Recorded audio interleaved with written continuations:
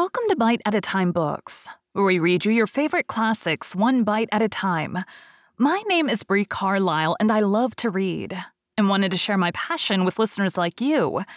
If you want to know what's coming next and vote on upcoming books, sign up for our newsletter at biteatatimebooks.com. You'll also find our new t-shirts in the shop, including podcast shirts and quote shirts from your favorite classic novels. Be sure to follow my show on your favorite podcast platform so you get all the new episodes.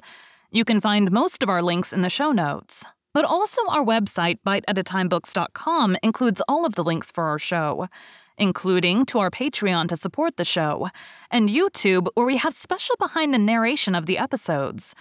We're part of the Bite at a Time Books Productions Network.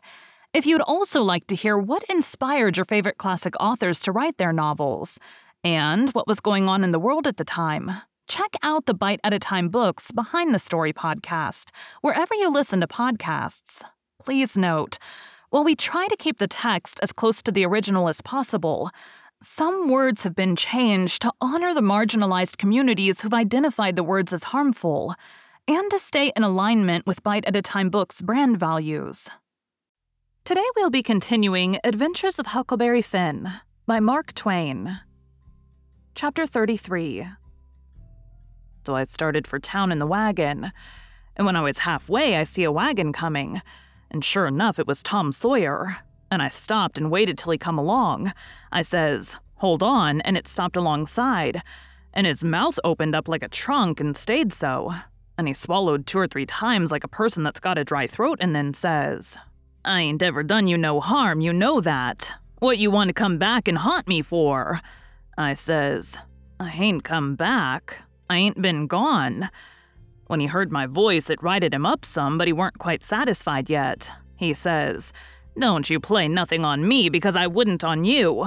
Honest Injun, now you ain't a ghost?" "Honest Injun, I ain't," I says. Well, Well, that ought to settle it, of course, but I can't somehow seem to understand it no way. Looky here, weren't you ever murdered at all?" "No, I weren't ever murdered at all. I played it on them. You come in here and feel of me, and if you don't believe me." So he done it. And it satisfied him, and he was that glad to see me again he didn't know what to do. And he wanted to know all about it right off because it was a grand adventure and mysterious, and so it hit him where he lived. But I said leave it alone till by and told his driver to wait, and we drove off a little piece. And I told him the kind of a fix I was in and what did he reckon we better do.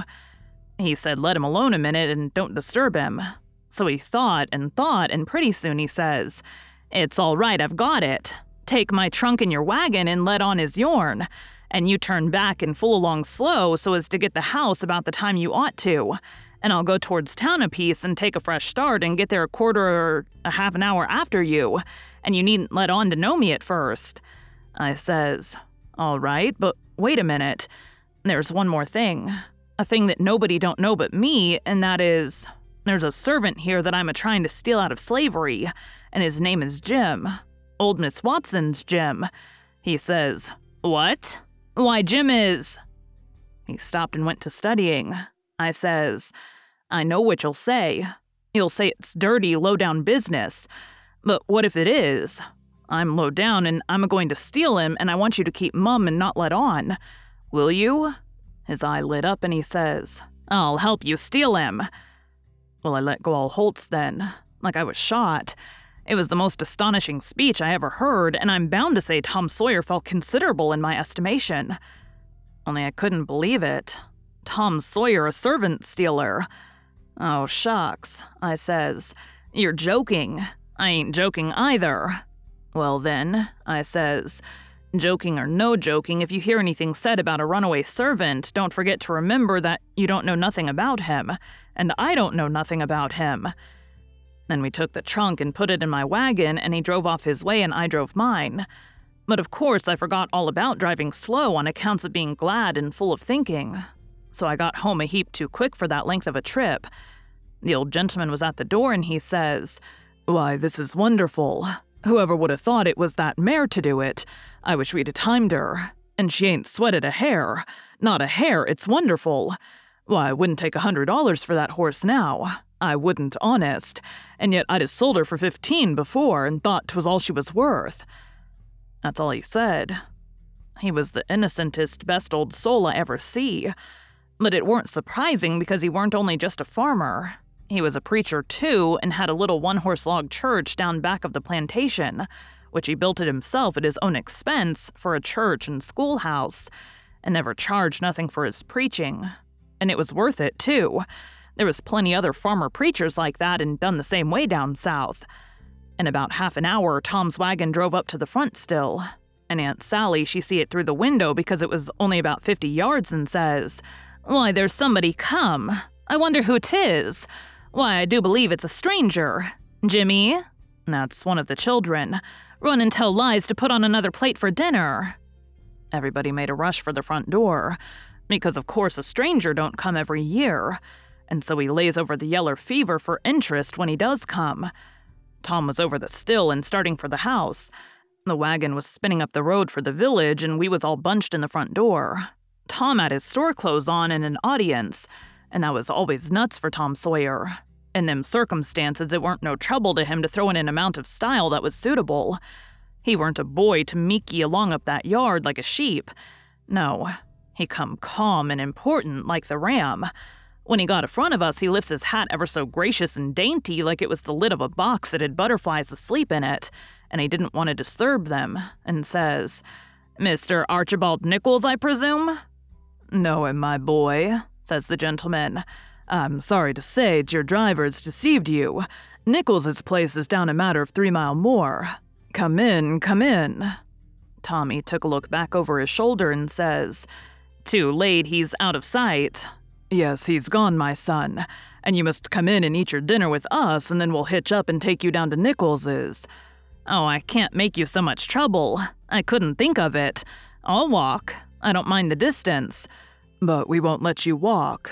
It wouldn't be Southern hospitality to do it. Come right in." "Oh, do," says Aunt Sally. "It ain't a bit of trouble to us. Not a bit in the world. You must stay. It's a long, dusty 3 mile, and we can't let you walk. And besides, I've already told him to put on another plate when I see you coming, so you mustn't disappoint us. Come right in and make yourself at home." So Tommy thanked them very hearty and handsome, and let himself be persuaded and come in. And when he was in, he said he was a stranger from Hicksville, Ohio, and his name was William Thompson, and he made another bow. Well, he run on and on and on, making up stuff about Hicksville and everybody in it he could invent, and I getting a little nervous, and wondering how this was going to help me out of my scrape. And at last, still talking along, he reached over and kissed Aunt Sally right on the mouth, and then settled back again in his chair comfortable and was going on talking. But she jumped up and wiped it off with the back of her hand and says, "You audacious puppy!" He looked kind of hurt and says, "I'm surprised at you, ma'am." "Usurp! Why, what do you reckon I am? I've a good notion to take and—" "Say, what do you mean by kissing me?" He looked kind of humble and says, "I didn't mean nothing, ma'am. I didn't mean no harm. I thought you'd like it. Why, you born fool." She took up the spinning stick, and it looked like it was all she could do to keep from giving him a crack with it. "What made you think I'd like it?" "Well, I don't know. Only they told me you would. They told you I would. Whoever told you's another lunatic. I never heard the beat of it. Who's they?" "Why, everybody. They all said so, ma'am." It was all she could do to hold in. And her eyes snapped and her fingers worked like she wanted to scratch him, and she says, "Who's everybody? Out with their names or they'll be an idiot short." He got up and looked distressed and fumbled his hat and says, "I'm sorry I weren't expecting it. They told me to. They all told me to. They all said kiss her and said she'd like it. They all said it, every one of them. But I'm sorry, ma'am, and I won't do it no more. I won't, honest." "You won't you? Well, I should reckon you won't." "No, I'm honest about it. I won't ever do it again till you ask me." "Till I ask you? Well, I never see the beat of it in my born days. I lay you'll be the Methusalem numbskull of creation before I ever ask you or the likes of you." "Well," he says, "it does surprise me so. I can't make it out somehow. They said you would, and I thought you would, but—" He stopped and looked around slow, like he wished he could run across a friendly eye somewheres, and fetched up on the old gentleman's and says, "Didn't you think she'd like me to kiss her, sir?" "Why, no, well, no, I believe I didn't." And then he looks on around the same way to me and says, "Tom, didn't you think Aunt Sally'd open out her arms and say Sid Sawyer?"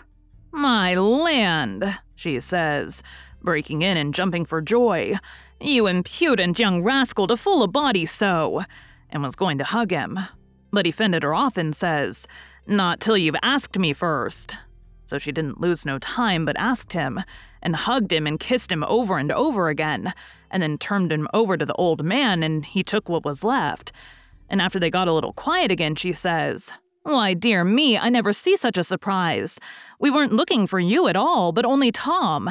Sis never wrote to me about anybody coming but him. It's because it weren't intended for any of us to come but Tom," he says.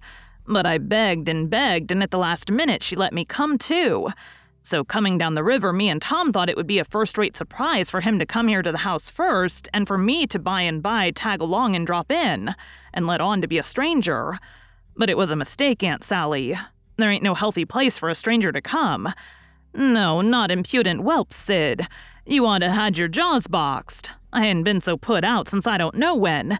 But I don't care, I don't mind the terms. I'd be willing to stand 1,000 such jokes to have you here. Well, to think of that performance. I don't deny it, I was most putrefied with astonishment when you gave me that smack." We had dinner out in that broad open passage betwixt the house and the kitchen, and there was things enough on that table for 7 families, and all hot too. None of your flabby, tough meat that's laid in a cupboard in a damp cellar all night and tastes like a hunk of old cold cannibal in the morning. Uncle Silas, he asked a pretty long blessing over it, but it was worth it. And it didn't cool it a bit, neither, the way I've seen them kind of interruptions do lots of times. There was a considerable good deal of talk all the afternoon, and me and Tom was on the lookout all the time, but it weren't no use. They didn't happen to say nothing about any runaway servant, and we was afraid to try to work up to it. But at supper, at night, one of the little boys says, "Pa, mayn't Tom and Sid and me go to the show?" "No," says the old man. "I reckon there ain't going to be any. And you couldn't go if there was, because the runaway servant told Burton and me all about that scandalous show, and Burton said he would tell the people, so I reckon they've drove the audacious loafers out of town before this time." So there it was. But I couldn't help it. Tom and me was to sleep in the same room and bed, so being tired, we bid good night and went up to bed right after supper, and clumb out of the window and down the lightning rod and shoved for the town.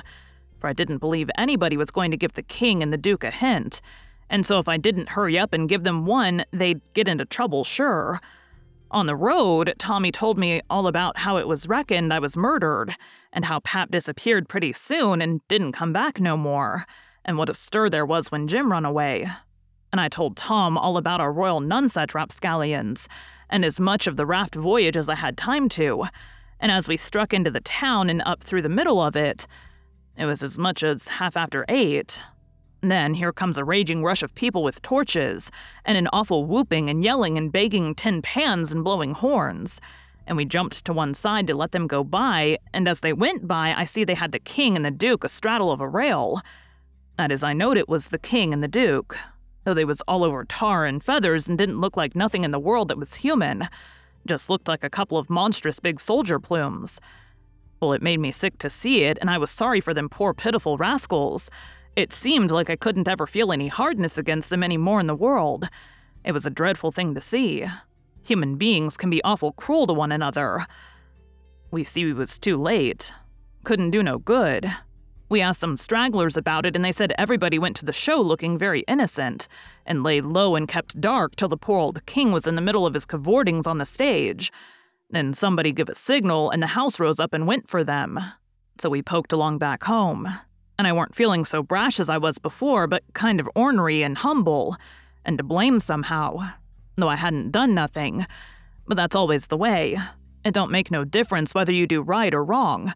A person's conscience ain't got no sense and just goes for him anyway. If I had a yeller dog that didn't know no more than a person's conscience does, I would pizen him.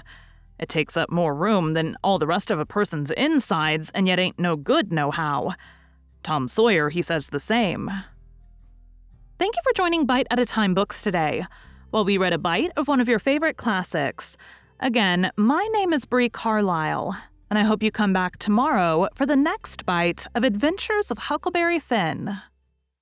Don't forget to sign up for our newsletter at biteatatimebooks.com and check out the shop. You can check out the show notes or our website, biteatatimebooks.com, for the rest of the links for our show. We'd love to hear from you on social media as well.